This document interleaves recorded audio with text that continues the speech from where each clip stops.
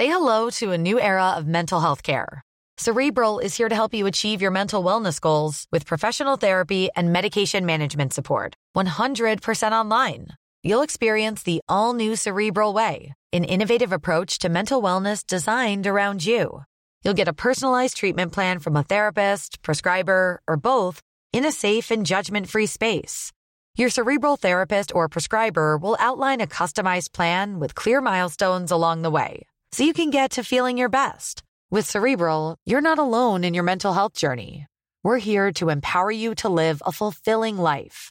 So take that first step towards a brighter future and sign up today at Cerebral.com/podcast and use code ACAST to get 15% off your first month. Offer only valid on monthly plans. Other exclusions may apply. Offer ends July 31st, 2024. See site for details. Introducing Wondersuite from Bluehost.com. Website creation is hard, but now with Bluehost, you can answer a few simple questions about your business and get a unique WordPress website or store right away. From there, you can customize your design, colors, and content. And Bluehost automatically helps you get found in search engines like Google and Bing. From step-by-step guidance to suggested plugins, Bluehost makes WordPress wonderful for everyone. Go to bluehost.com/wondersuite.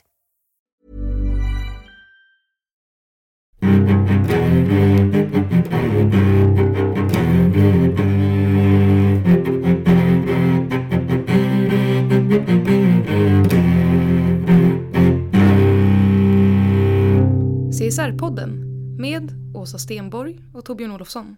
Hej och välkomna till CSR-podden, och som ni alla vet så är det här vi pratar om CSR-frågor, CR-frågor. Corporate Responsibility, call it what you may. Hållbarhet, miljö, CR, CSR. Finns det några fler ord? Etik, kan vi inte kasta in etik också? Massa frågor.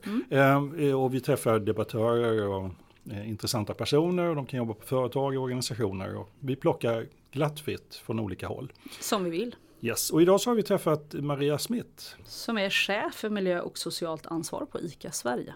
Alltså inte CSR-chef då, utan CR-chef. Chef för miljö- och socialt ansvar. Hon sitter på CR-avdelningen, lär vi oss i intervjun. Mycket kul samtal tycker jag. Ja, mat är roligt. Och jag tycker vi ska prata mer om. Ja, det är inte lika roligt tycker jag. Jo, det tycker jag, för de gör maten. Vi ska prata mer mat tycker jag. Vi kanske kommer tillbaka på det. Tänk om det blir tema. Ja. Hej Maria och välkommen hit. Tackar. Vi har förstått att du är född i Piteå, stämmer det? Jajamän, det stämmer bra. Så långt var researchen bra i varje fall. Och så tänkte vi så här, Smith tänkte vi. Alltså när vi pratade med Per Larshans, och då kändes det ju väldigt logiskt, hans namn var väldigt så här sockenbestämt och sådär. Men Smith, det låter väldigt internationellt. Finns det en Smith-gård? Ja. Nej, jag är gift med Smith. Jag hette Eriksson, så jag var väldigt svensk. Så. Innan du blev internationell och blev en Smith. Ja, min man är extrem svensk. Så det ligger långt bak i hans släkt. Okej. Är han också från Piteå? Nej, han är stockholmare. Okej. Ja, men då har vi klarat ut det. Första check. Civilingenjör med kemiteknik i Umeå. Exakt. Det var ju varför det? 20 mil hemifrån. Det var väl liksom första anhalten var Umeå. Exakt.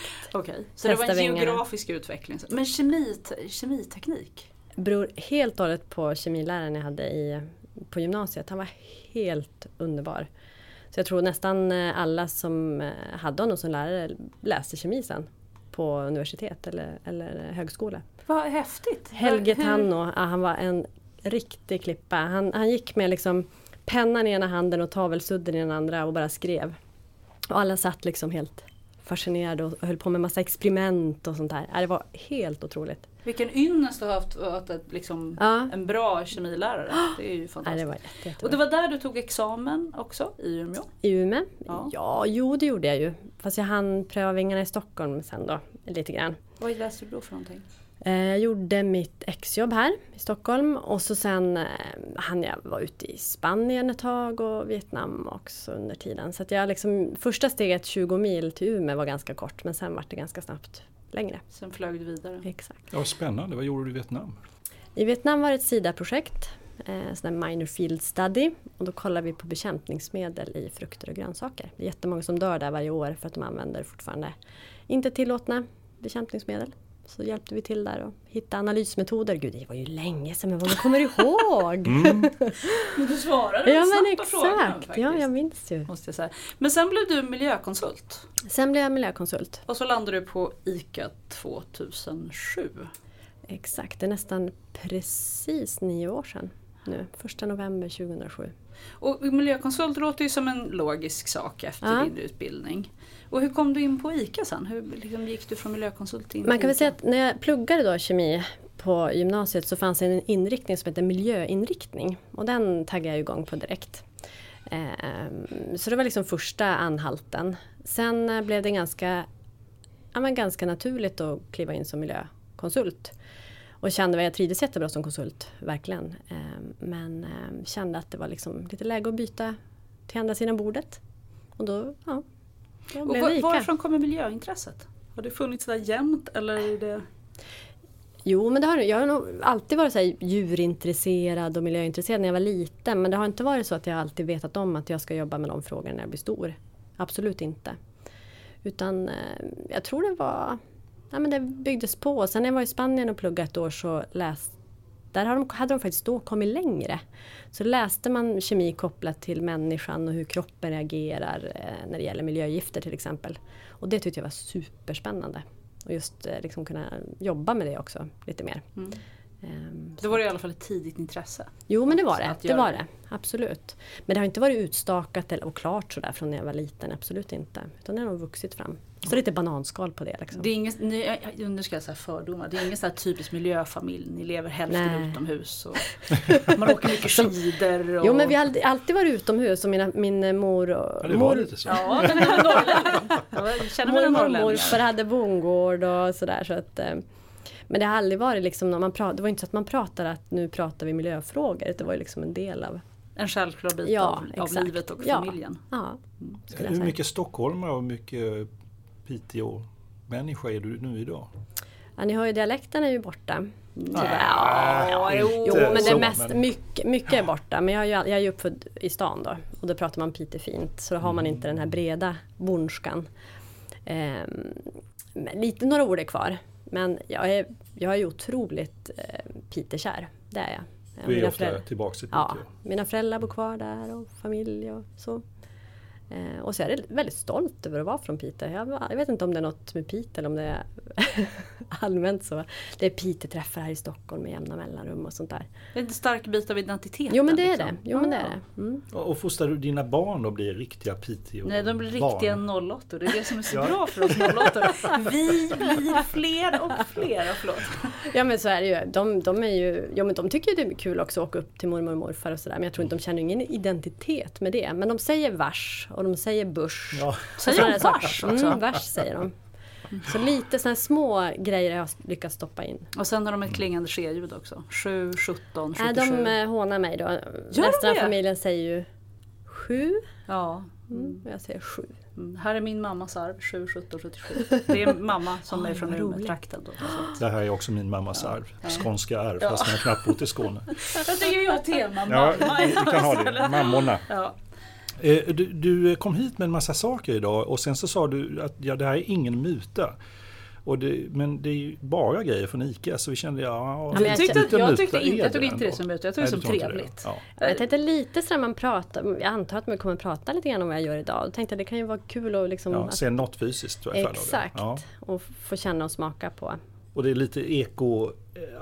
I love eko, det är lite ert, det kommer vi komma tillbaka till, men det är lite ert eget varumärke, va? Exakt, det var det ekologiska sortimentslinje och sen lite räddad fruktjuice och sånt som är lite spännande. Som vi aldrig har sett i butikerna. Det är lite roligt. Som jag har aldrig sett god. Ingefära äppelmust. Grejen den är så populär så att vi har fått satt nästan den första produkten vi har behövt begränsa volymerna som butikerna får ta in för att det är så populärt. Okej. Så att man får liksom sprida ut och så är det max volymen. 1 per kund. Eller... Så långt har vi inte gått. Nej, det har inte gått så. Jag ska börja med det, så här imageprodukt. Ja, precis.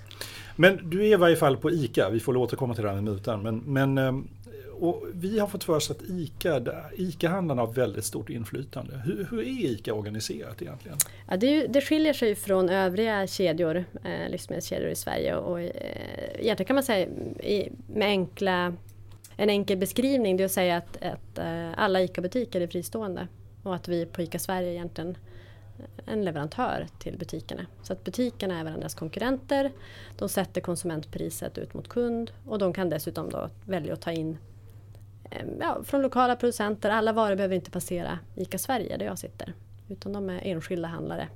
Och så samverkar man då kring varumärket och vissa andra frågor. Men det finns ändå vissa saker som är typiska för en ICA-handlare. Vad är det som är gemensamt? Jag skulle säga att den absolut tydligaste egenskapen hos ICA-handlarna är att de är entreprenörer och uppfinnare. De är egna företagare. Liksom. Det är det som är själva grunden. Och det tillåts man att vara i den absolut. Och det tycker jag nästan det roligaste. Att många av de här idéerna som hållbarhetsfrågorna eller miljöidéerna som kommer, det kommer från dem. Från handlare som ligger väldigt långt framme och har en idé och förverkligar den idén. Så man behöver liksom inte ha, ICA-systemet behöver inte alla göra samma, alla göra lika, utan att man kan faktiskt profilera sig på sitt eget sätt och beroende på vilka kunder man har. Och det är lite kul att jobba mot. Det kan vara lite frustrerande ibland också, men oftast är det kul. På vilket sätt då? Men ibland skulle det vara ganska skönt att kunna peka med hela handen och säga till dem på skarpen. Ja, men det är inte det.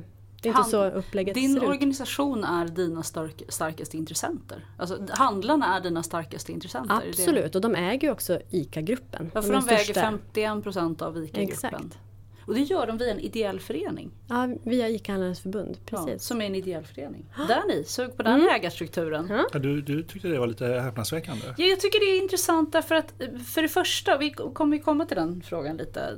Många gånger så pratar man ju om att, eller jag ska bli konkret, jag hörde Ekobanken sa, vi kan ju göra så här för vågar ägare säger så här. Och jag tycker ibland så skyller man för mycket på ägarstrukturer, att de är förlösande. Och ibland kanske vi skyller för lite på det också.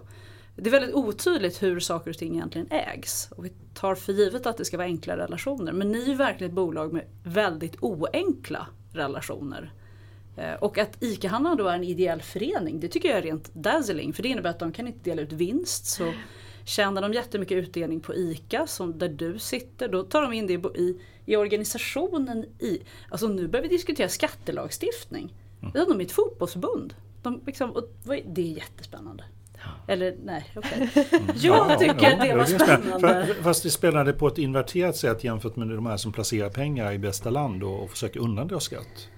Eller? Ja, alltså jag tycker det är intressant därför att jag tror att vi har en förenklad bild av vad företag är. Vi tror att ett företag är ett AB och sen är det klart och sen finns det en börs, tror vi, eller så finns det en ägare. Där slutar våra intresse för ägarstrukturer. Medan här är ett exempel på någonting som är så mycket, mycket mer komplext. Och därmed också mycket mer intressant. För då blir det en spännande fråga, vad ska du göra med alla pengar som hamnar i den ideella föreningen? Tänk om den ideella föreningen, ICA-handlarna, bestämmer sig för att de ska plöja in pengarna i hållbara jordbruk. De skulle kunna gå uppströms när som helst. Alltså det kommer ju vara jättemycket. Det är jättespännande vilket ställe att vara på. Och samtidigt som handlare är sig pragmatiska och lite giriga får jag också en känsla att de är. Så de vill tjäna pengar. Det är i alla fall nidbild. Man kan säga så här, giriga skulle jag inte säga då. Utan jag skulle säga snarare. Precis. Nej, men det är klart att som alla mindre eller större enmansföretag, alltså egna bolag, det är klart man vill att det ska gå runt. Man är mån om sin lönsamhet i alla fall. Man är så medveten som man håller liksom örat ordentligt mot marken. Så absolut, så det kan snälla. Ja. Var någonstans i organisationen sitter då du? Jag sitter på ICAs hållbarhetsavdelning, eller CR-avdelning som vi kallar det, Corporate Responsibility. Och är ansvarig för ett team på 6 personer som jobbar just med miljöfrågor och med mänskliga rättigheter, kan man väl säga, socialt ansvar. Det är CSR-avdelning, fast ni kallar det inte för CSR, ni kallar det för CR. CR, precis. Corporate Responsibility, det är hela hållbarhetsavdelningen. Och jag är ansvarig då för en del av den, så jag tror vi totalt är vi 83 eller 84 personer på CR-avdelningen. CSR kändes fel? Ja, det kändes fel. Varför det?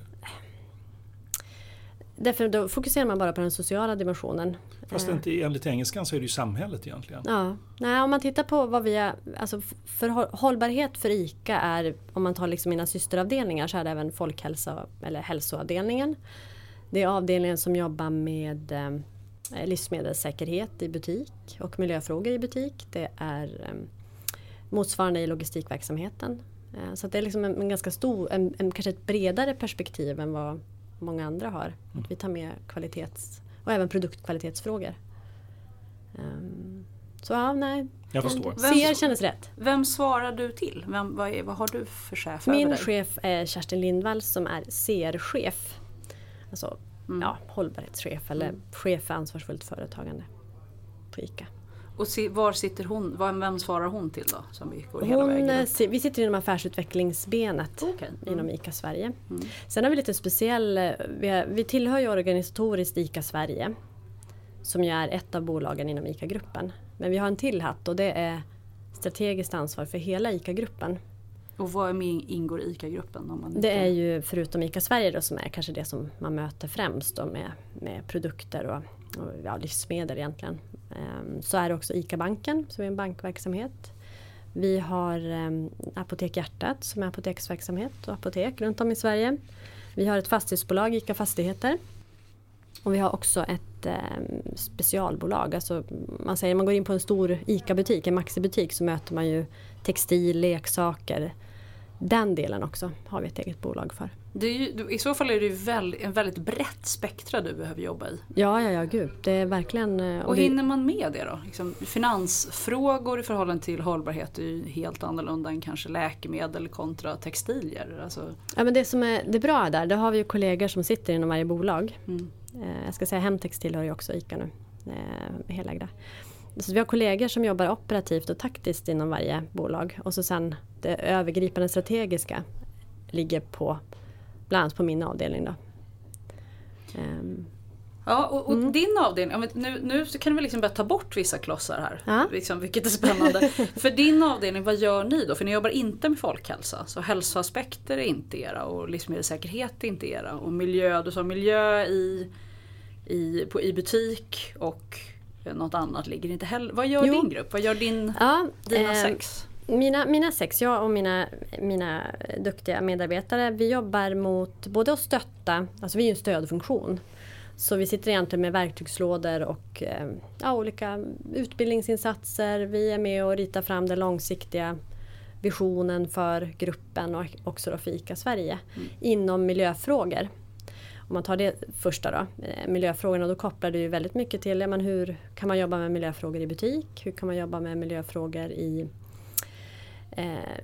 på kontoret såklart, hur kan man jobba med miljöfrågor kopplat till sortimentet och produkterna som butikerna sen köper in.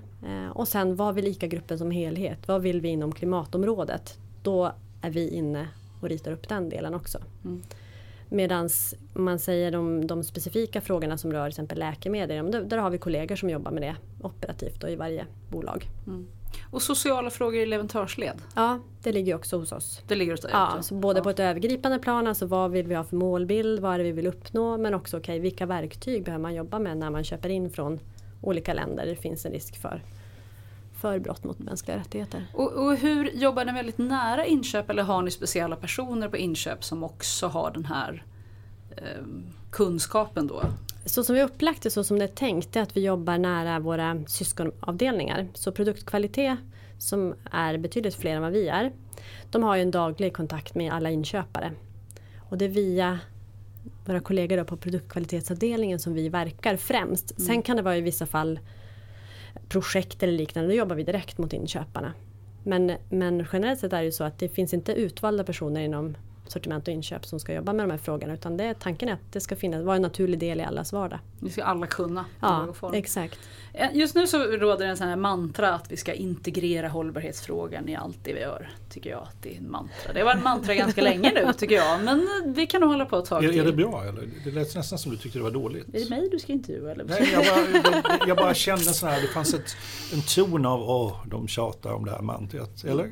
Nej, oj vad svårt ska jag svara på det. Jag ska säga, jag tycker att det är väldigt, väldigt bra. Jag tycker att de flesta ligger väldigt långt ifrån fortfarande. Så vi måste fortsätta med det. Och risken när man integrerar, för här kommer då min fråga, det är att när man integrerar för mycket så försvinner det också. Full integration innebär ju att det ska vara så inuti DNA så att det inte märks. Och då kan vi diskutera transparens och sånt där, hur försvinner det då? Samtidigt som då lyfter man upp det, så är det risken att det är utan påverk. Liksom. Så jag tycker att det är ett väldigt, väldigt bra mantra. Vi är väldigt långt därifrån, är fortfarande min krassa uppfattning.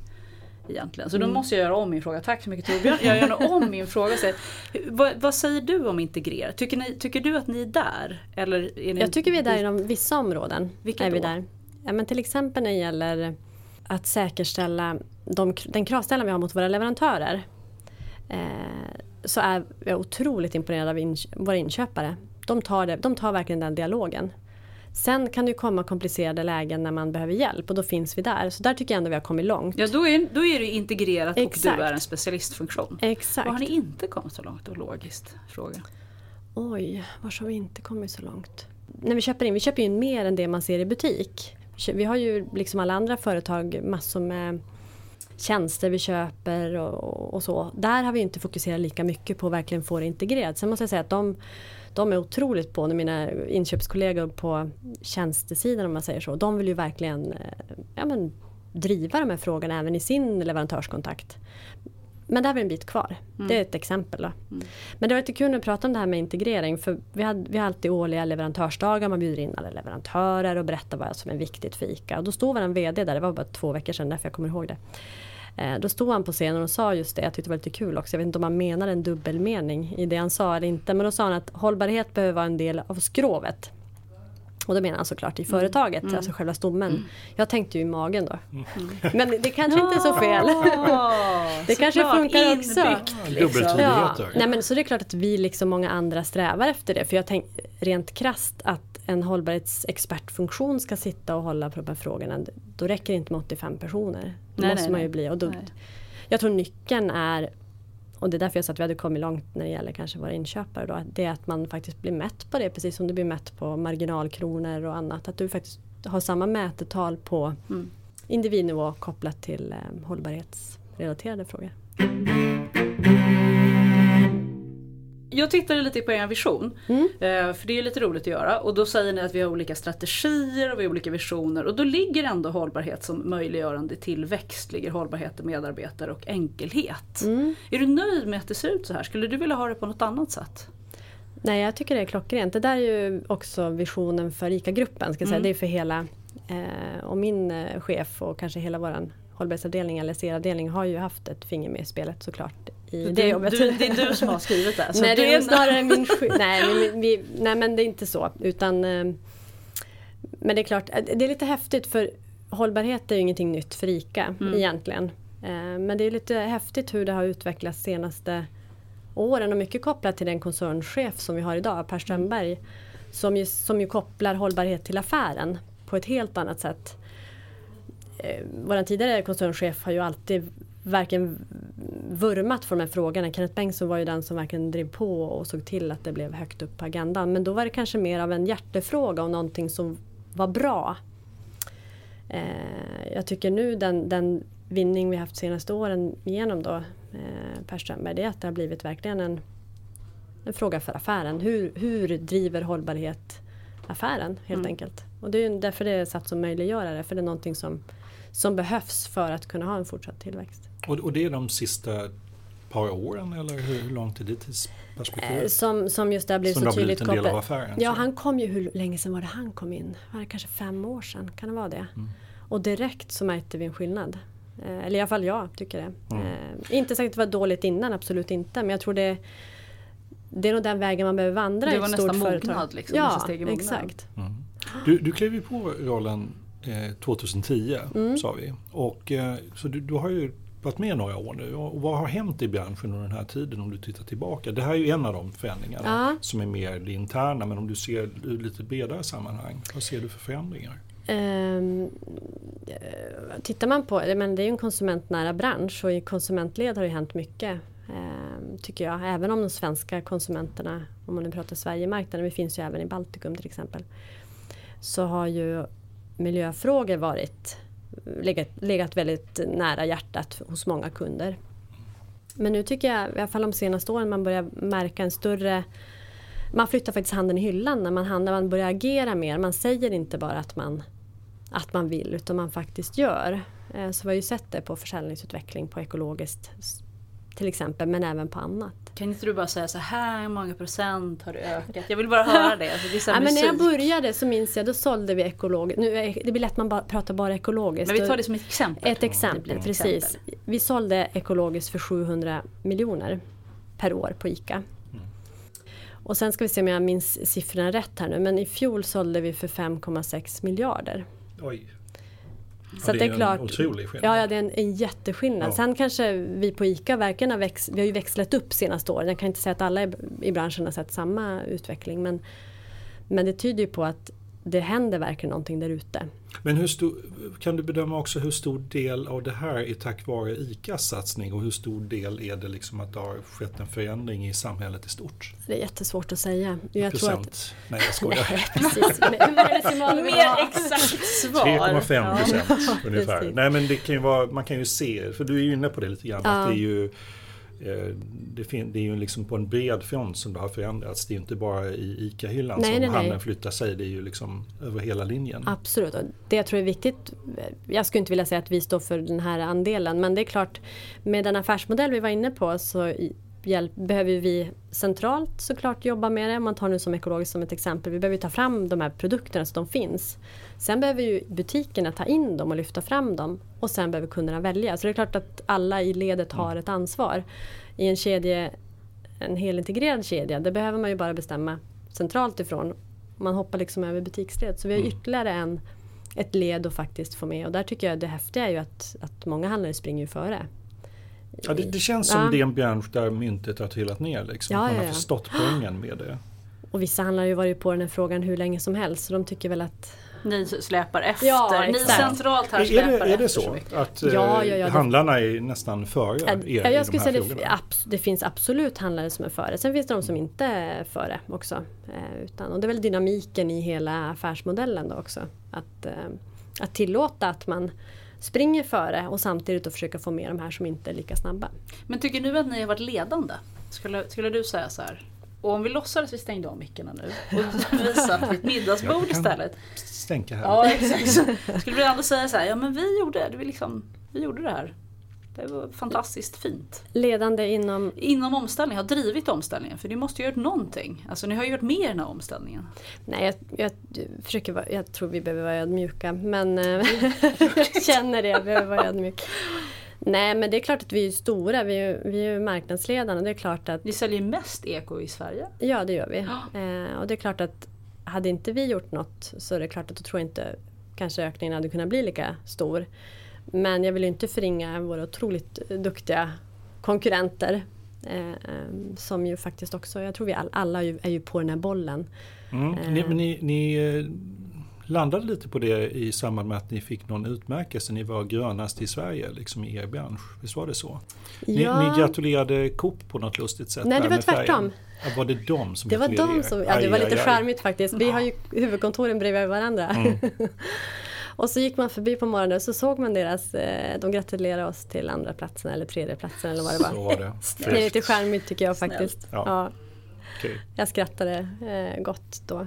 Det behöver vara lite sånt, lite glimten i ögat. De är ju jätteduktiga. Coop är ju väldigt duktiga och har ju haft just den gröna positionen. De har ju verkligen jobbat för den under många år. Sen tycker jag vi på ICA verkligen tagit upp kampen.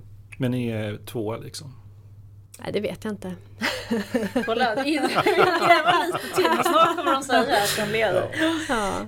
Jag upplever att det finns en branschlogik i de olika. I olika branscher så råder vissa olika spelregler. Och för mig känns det verkligen som mynt. Det här är livsmedelsbranschen, där har myntet rasat ner. Vi talar symptomatiskt om eko, men vi talar också att folk efterfrågar lokalproducerat. Man börjar ifrågasätta köttätande. Det är så mycket som visar på att här har någonting hänt.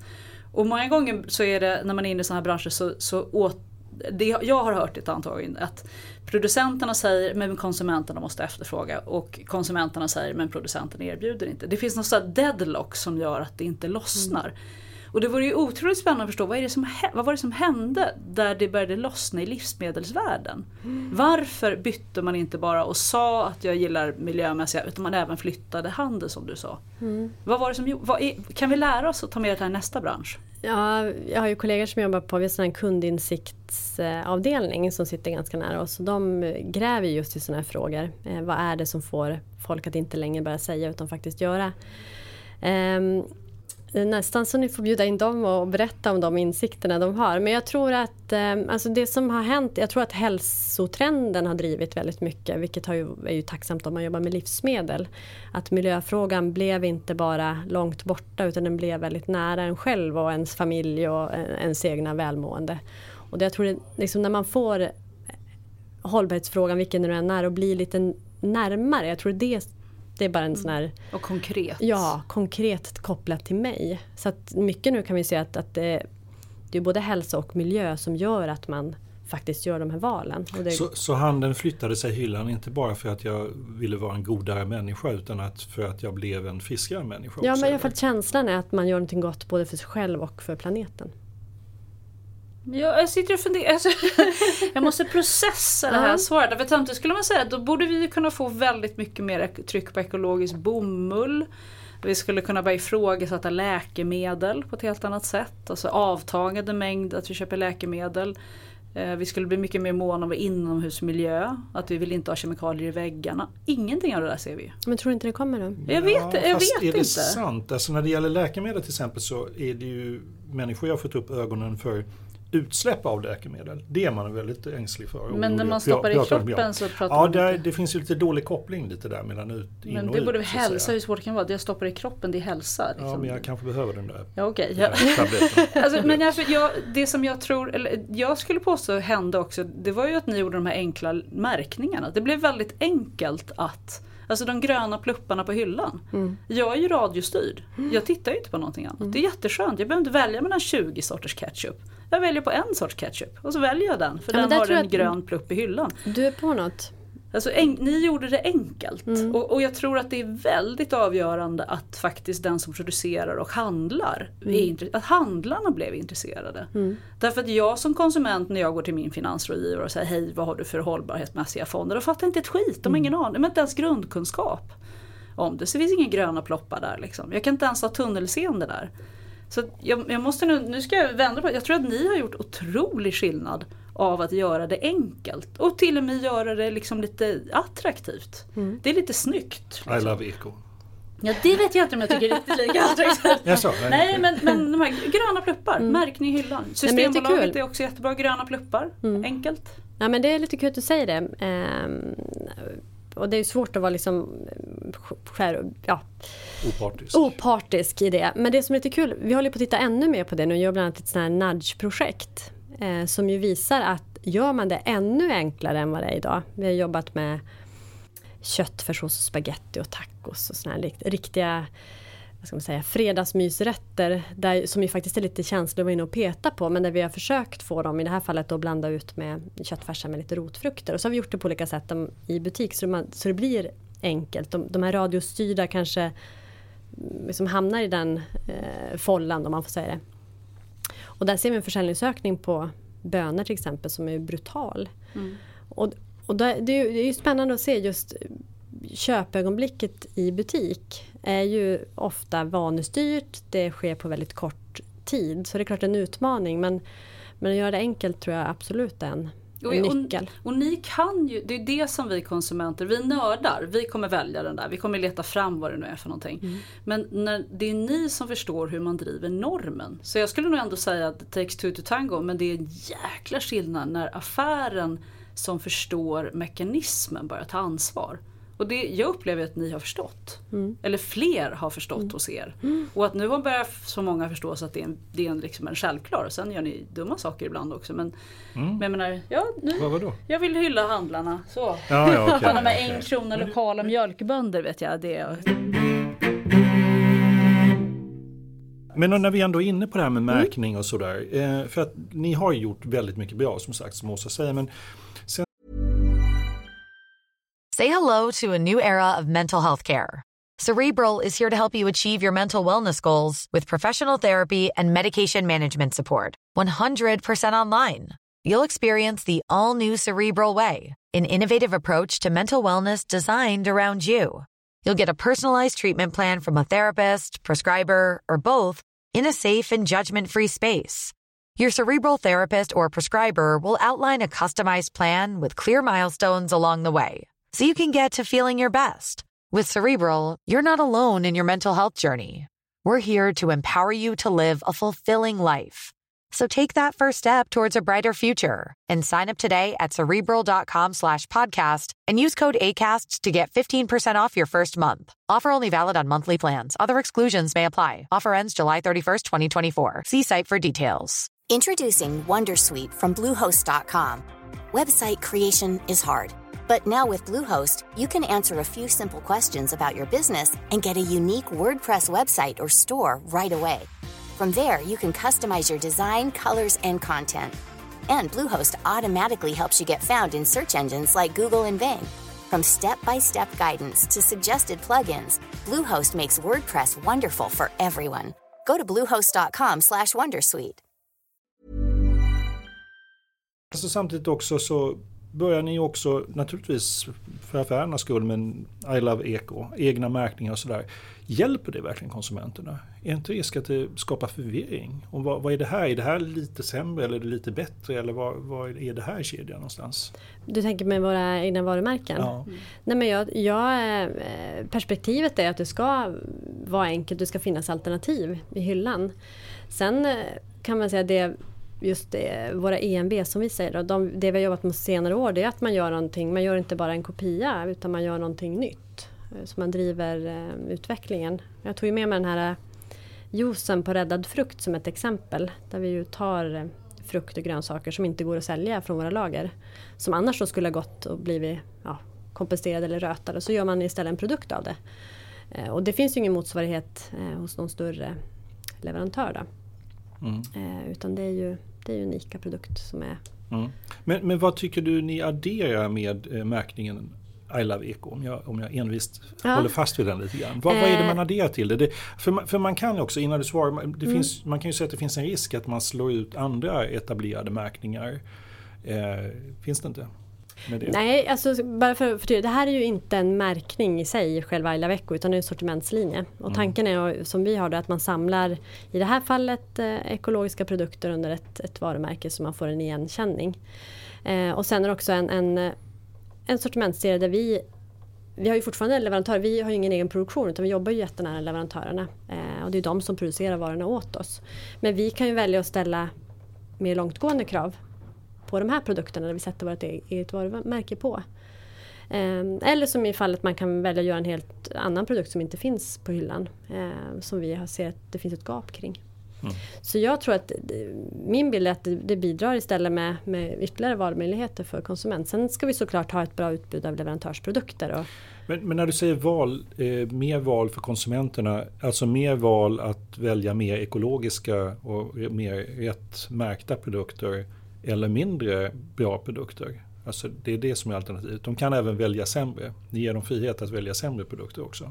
Nej, snarare att man ger dem valmöjligheten att välja både en leverantörsprodukt som de känner igen och som de tycker om, men också ett som är under ICAs varumärke som är en annan typ av profil och kanske i det här fallet då ger en samlad bild över, du känner igen att det här är ekologiska produkter. Finns det krav på handlarna att de ska sälja vissa volymer av era egna märkningar och så? Nej, utan de väljer själva vilket sortiment de har. Så de skulle kunna stunta helt i ICAs egna sortiment? Ja, man kan säga att det finns ju de som väljer att gå på leverantörsprodukter och inte använda ICAs i vissa varukategorier. Det beror lite grann på det här ni sa med örat mot konsumenten. Som är liksom själva nyckeln i handlarnas utbud i butik. Så ungefär, går du in på en ICA-butik skulle jag säga i snitt kanske 75% är från det centrala, alltså ICA Sverige. Men då har vi ju, det är ju inte bara ICA-produkt utan det är ju också leverantörsvarumärken. Och sen är 25% ungefär från egna inköp som butiken gör, lokala leverantörer eller annat. Och egna inköp som butiken gör, hjälper ni till med dem också? Ligger de också hos er? Då måste man mycket svårare styra upp, tänker jag. Ja, vi ger dem en verktygslåda. Det här är kravställan och det här är vad de bör då kravställa också följa upp själva. Oftast är det ju mindre leverantörer som kanske är för små för att rymmas i de volymer. Precis, så då tar man in lokala leverantörer istället. Du nämnde det här med nudging-projektet. Ja. Nudging alltså, om man ska säga, det är lite att knuffa konsumenterna i rätt riktning. Va? Exakt.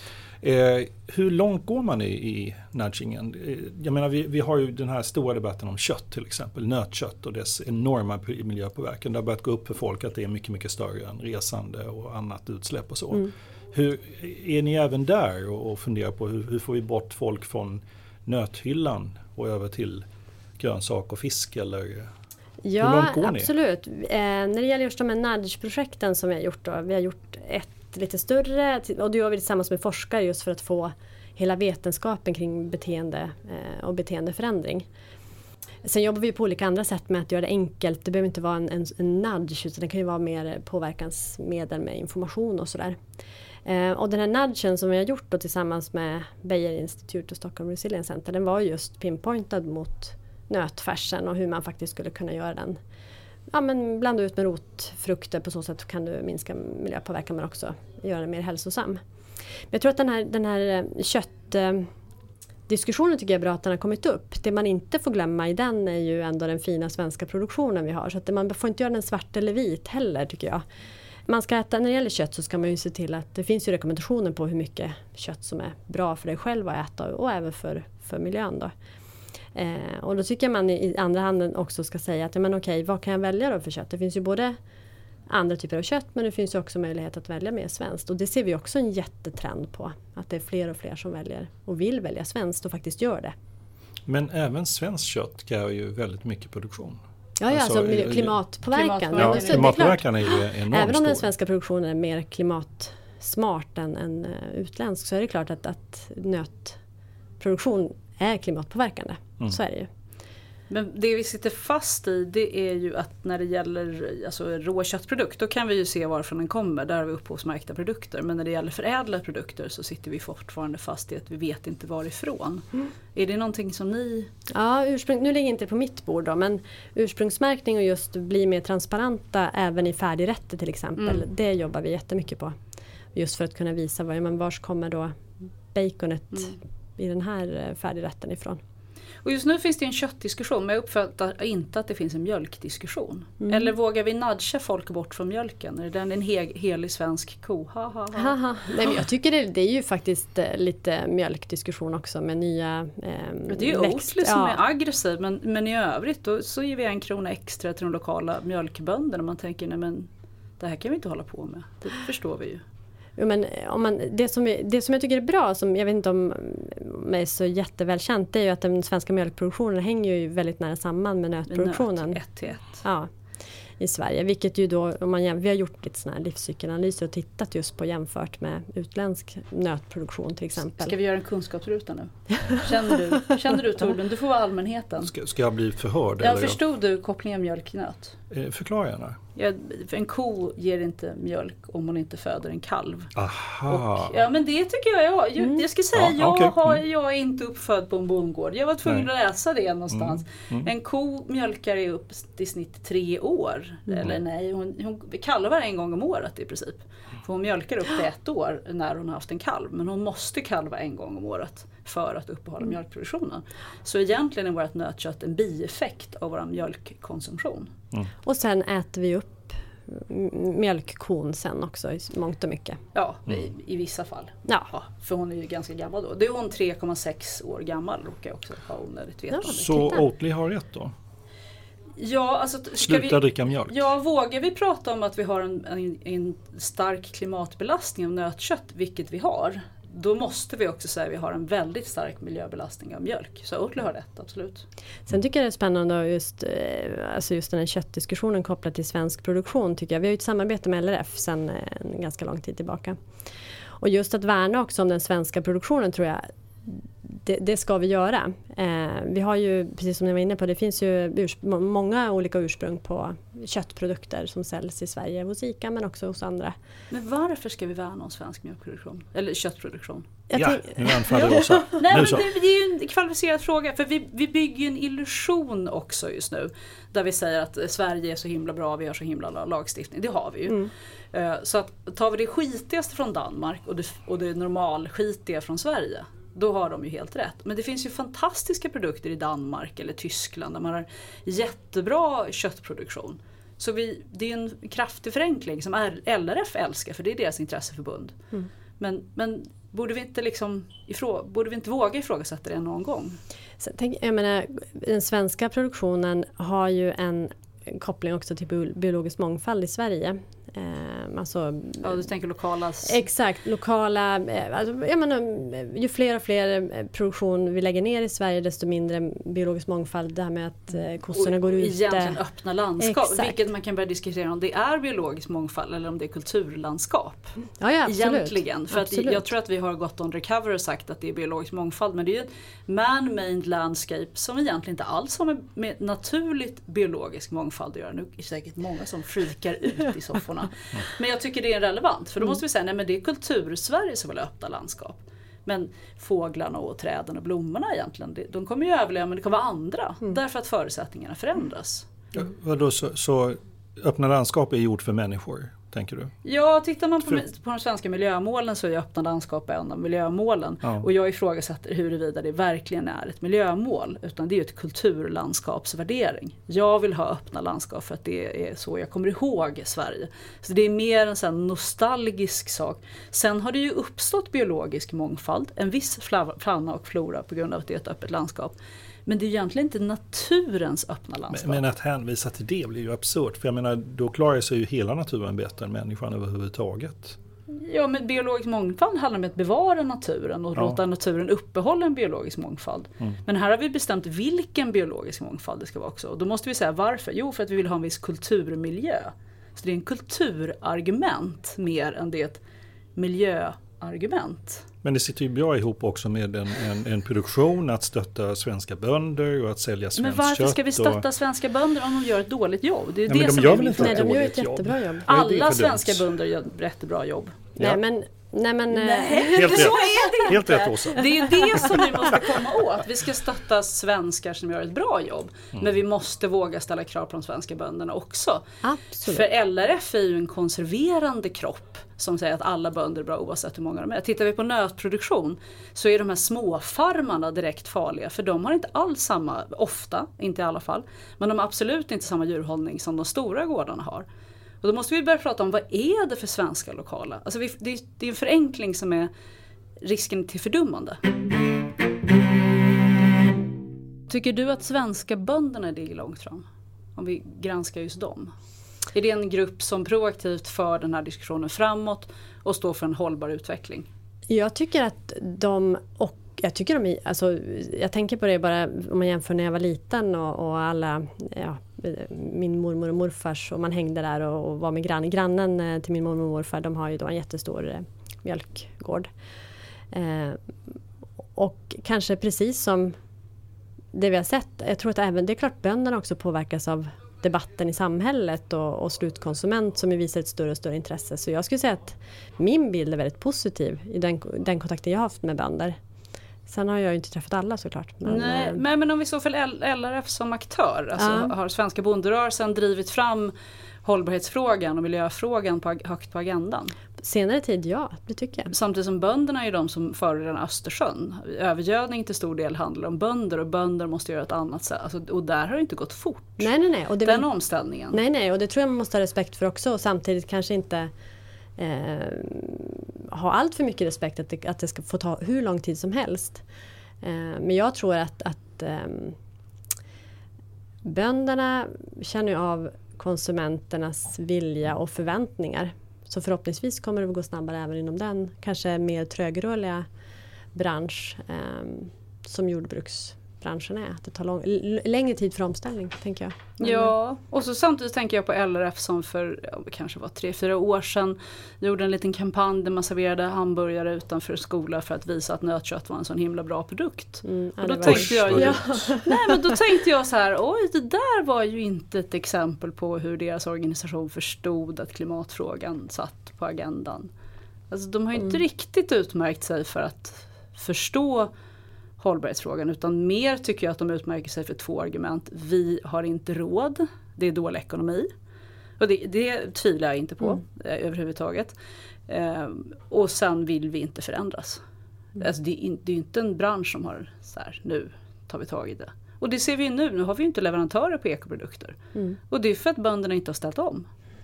Men där tar det väldigt lång tid. Jag köper alla, det tar mycket tid. Men tittar vi på vattenfrågor, övergödning. Hade fiskarna fått berätta för bönderna hur de skulle jobba, då borde vi ha ställt om mycket snabbare.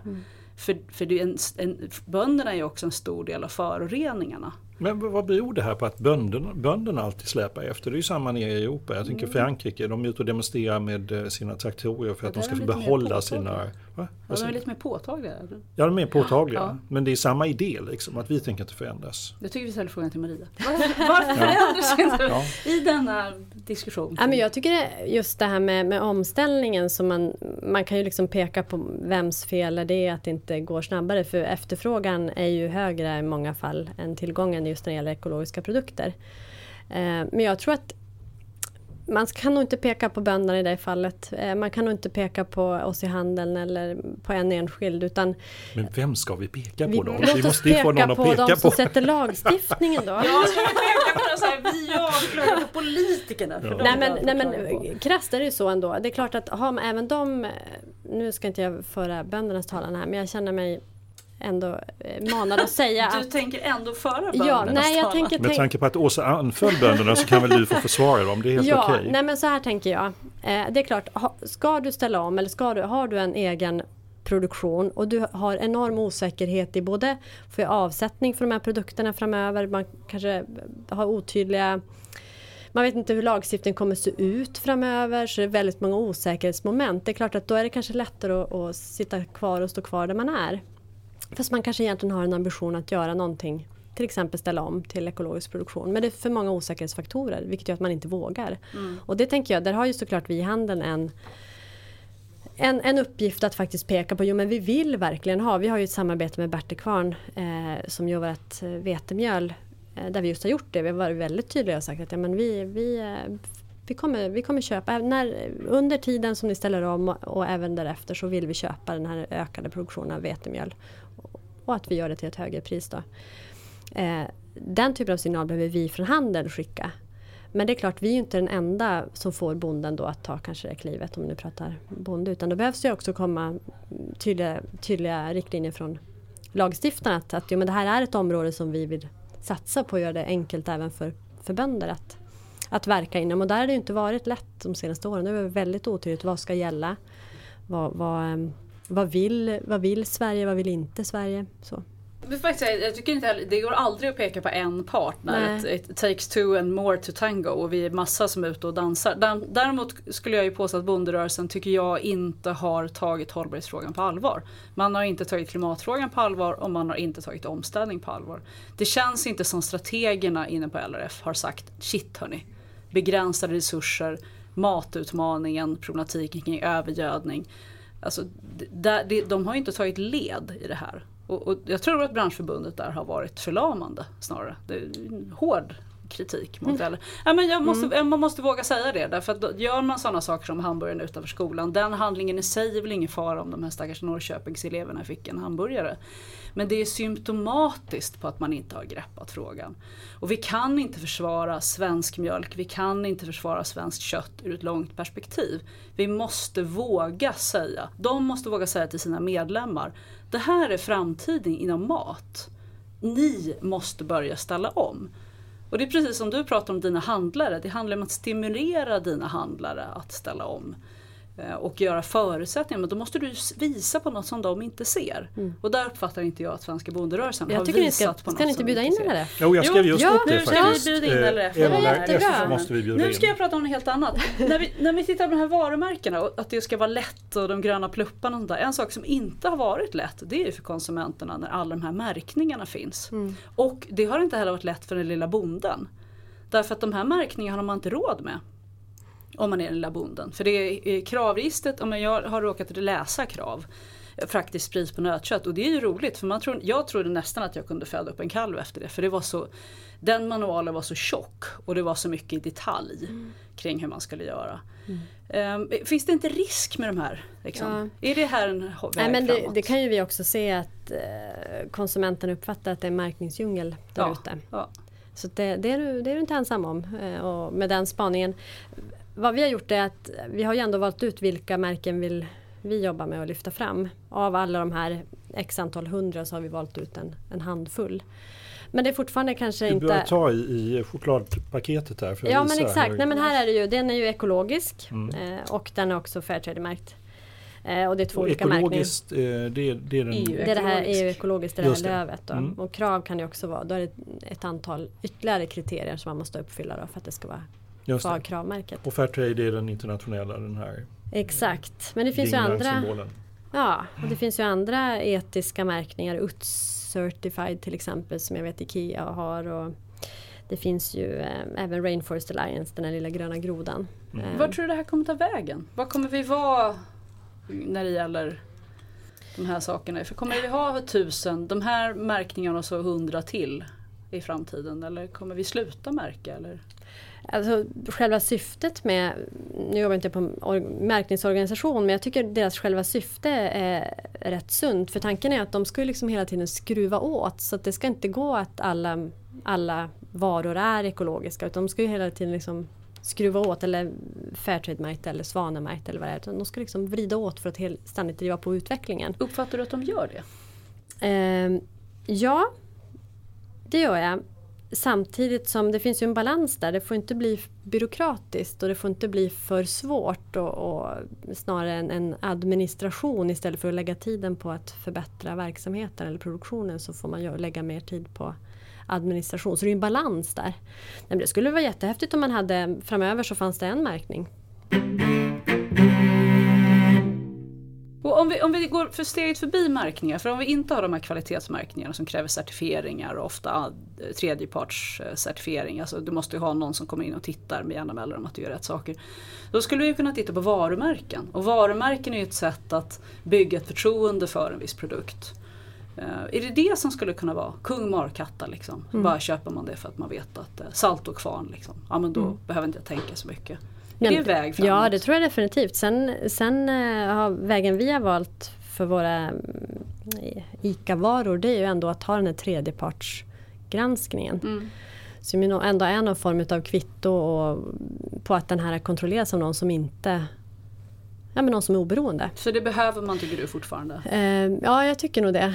Det tycker jag. I nuläget, ja. Sen framöver kanske det inte behövs. Men i nuläget tycker jag att det tillför ett mervärde. I alla fall jag, som om jag nu liksom stiger ur min roll på ICA. När jag handlar så känns det faktiskt... För jag vet ju vad det står för. Jag vet om att någon annan har sagt att det är det här som gäller. Och att den här produkten faktiskt är gjord så. För samtidigt har vi hela den här lokalproducerade floran som ofta är väldigt, väldigt små gårdar. Och där du inte har en tredjepartscertifiering, för det står på ett varumärke. Och varumärket är ofta att det är granne. Men det kan ju vara hur mycket skit som helst som grannen häller ut egentligen. Eller så är det ännu lika bra. Alltså, ja, det kan vara bra eller dåligt. Vi vet inte bara, men vi tror på varumärket. Men du tror att det är liksom tredjepartscertifiering som är framtiden ändå? Ett tag framöver, ja, det tror jag. Risken med de här små märkningarna eller varumärkena, det är ju att när ni kör egna produkter så drunknar ju de. Alltså, det har varit ett dilemma. Jag vill prata om mina egna dilemma. När jag handlar mjöl och då kan det inte vara salt och kvarn, för plötsligt är det utslaget av något I Love Eco-produkt igen. Min man är helt rabiat, han blir tokig, jag får inte köpa en ICA-produkt för då blir han galen när jag kommer hem. Jag måste köpa de andra produkterna, för han menar att då drunknar vi, då ska vi bara tro på den stora jätten och då gör sig ICA till den stora liksom, magnaten. av upphandling. Och de här små som vågar sticka ut och göra nischprodukter, de blir uppätna. Jag tycker, känner man så tycker jag man kan ju prata med sina handlare och säga jag vill att du tar in den här produkten. Ja. Det är liksom en väg att gå. Men är inte risken när ni gör de här ICA-märkningarna att de inte kommer att ha marknad att överleva längre? För de flesta är inte min jobbiga man. Nej, men tittar man på ICA var det så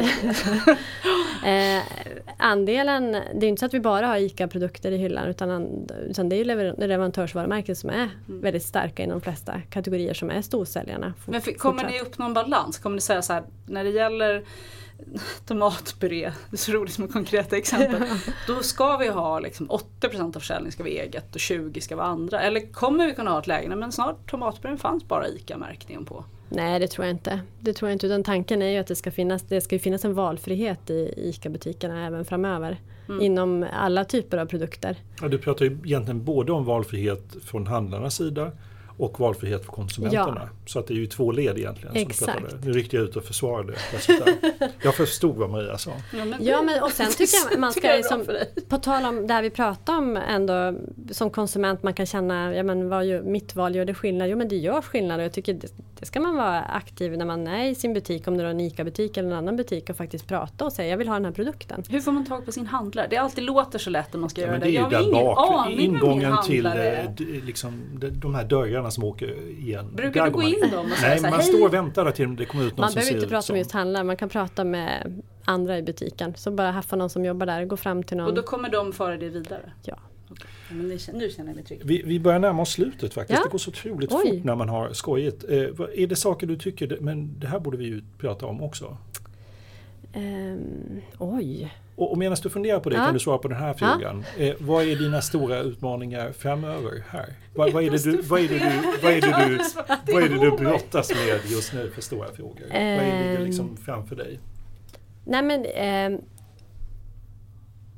en otroligt rolig grej som vi brottas med, men som jag själv liksom brinner för, det är det här med, om vi liksom tittar bort från butiken där man lätt hamnar när man pratar om ICA, men digitaliseringen och liksom den kanske mer innovativa arenan när det gäller hållbarhet, det tycker jag är jättespännande.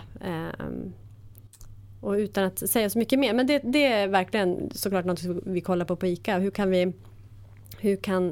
det är ju inte bara så att säga att man gör hållbara valen i allt större utsträckning, utan det kommer in en annan arena med digitala verktyg. Man handlar kanske mat online. Vi satsar ju mycket på det också som alla andra.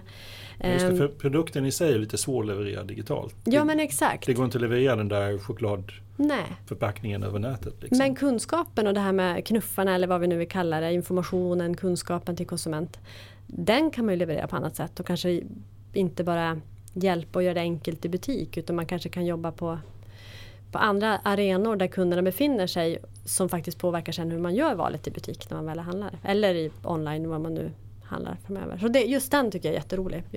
Och det håller ni på att jobba på? Ja, det gör vi såklart. Och vi har ju jobbat vi hade ett klimaträtt-projekt i fjol som var jättespännande där alla vet hur snabbt man springer. Alla har någon sömnapp eller någon eller alla säger, men många har det i alla fall, någon sömnapp eller springapp där man vet hur fort man springer och hur mycket djupsömn man har och allt sånt. Har du någon sån, Torbjörn? Nej, inte än. Nej, jag har inte än. Jag spelar Pokémon Go, men det där gjorde jag inte.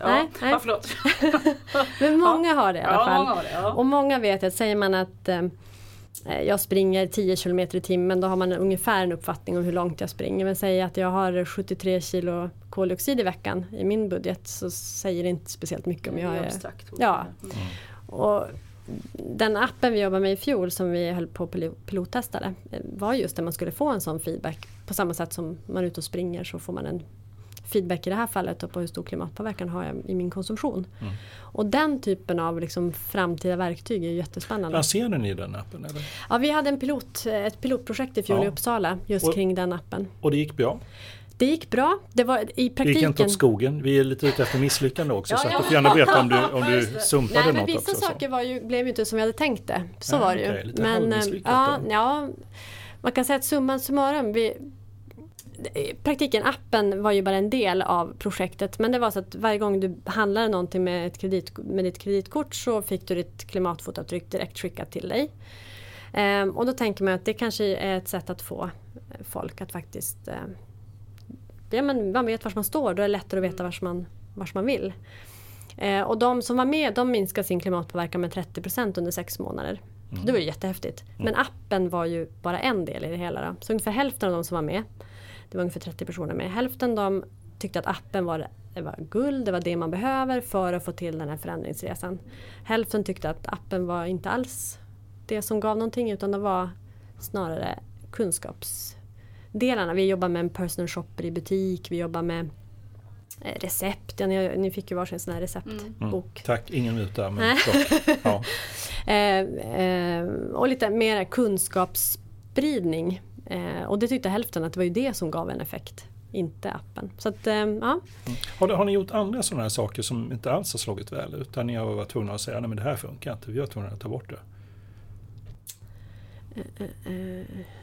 Nej, inte så att man behöver helt ta bort. Nej. Då har man nog stoppat det justerat innan det lite istället. Ja, alltså, så där, i sådana fall har man nog hunnit stoppa det innan det har liksom kommit ut. Men man kan väl säga att tittar man på ekologiskt, men vi har haft många ekologiska produkter i vårt sortiment tidigare som inte alls funkade, som vi var tvungna att ta bort, men som nu har kommit tillbaka. Typ cornflakes funkade, ekologiska cornflakes funkar inte alls, men nu funkar det jättebra. Så att det är också timing. Men innan vi drar någon sorts streck så skulle jag vilja återkomma kemiteknik. Ja.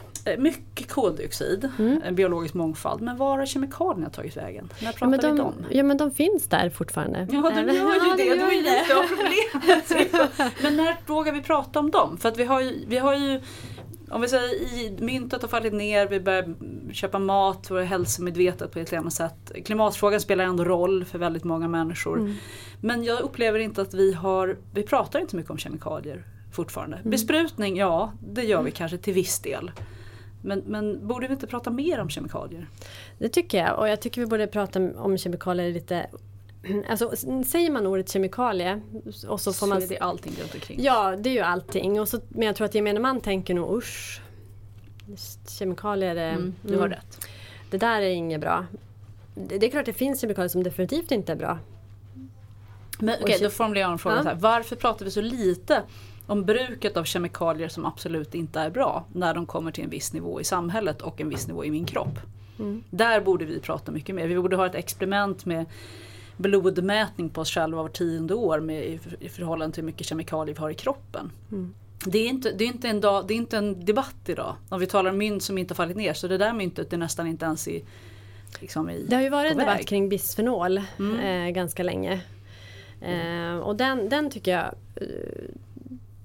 det är väl den kemikaliedebatt som främst har varit. Det är en väldigt begränsad kemikaliedebatt. Ja, det är det. Så borde vi inte prata mer om det? Ja, men det kanske är samma sak där. Det kanske blir för svårt generellt för gemene man att förstå vad kan jag göra åt det. Men att inte man liksom det här en hotbild? Alltså, tittar man på den mänskliga rasens överlevnad så har jag träffat kemister som säger liksom klimatfrågan, det är ju ingen fara, för innan vi alltså liksom börjar koka, då kan vi inte föröka oss. Så jag vet inte varför du oroar dig. Då har vi dött i cancer, så kan vi inte föröka oss. Och det är ju en insikt de har. När man lyssnar på en toxikolog som pratar om påverkan av barn idag, då har man full orsak att bli mörkrädd mitt på dagen. För jag är lite förvirrad. Var kommer ICA in i det här? Ja, var kommer ICA in? Nu ska Maria få besvara på det, för hon förstår varför hon kommer in. Ja, alltså, du har ju själv... jag har ju den bakgrunden, jag tycker det är väldigt spännande. Och det är klart, kemikalier det jobbar vi ju med. Det är ju ingenting som vi pratar om kanske lika mycket, men vi jobbar ju med det när det gäller kravställande mot leverantörerna. Vad får finnas och vad får inte finnas? Vad säger lagen såklart, men vi går ju längre än lagen i mångt och mycket. Bisfenol till exempel har vi ju fasat ut. Och nu pratar vi rengöringsmedel, diskmedel, tvättmedel och sådana här saker. Tutti. Förpackningar, besprutningar, textilier, jättestort i textilier, kläder. Absolut. Så det finns ju överallt. Och framförallt mat är besprutning väldigt mycket. Eller mycket, men det är även förpackning. Och bevarande kan jag ju tänka mig. Alltså inte bara pesticides, utan även att man förändrar maten eller bevarar maten med kemikalier. Så det är stort. Har du kommit på något vi borde prata om? Nej, jag tycker ni att det... Vi har täckt hela fältet. Ja, precis, det tycker jag. Ja, och kommer du på något får du väl komma hit igen så får vi köra exakt. en timme till då, helt enkelt. En bonus bara för dig. Det är ingen annan som har fått det erbjudandet. Inte. Det gäller bara dig. Så snälla blir vi när vi får mutor. Nej, det ska vi inte. Nej. Jättetack för att du kom hit idag. Tusen tack själva.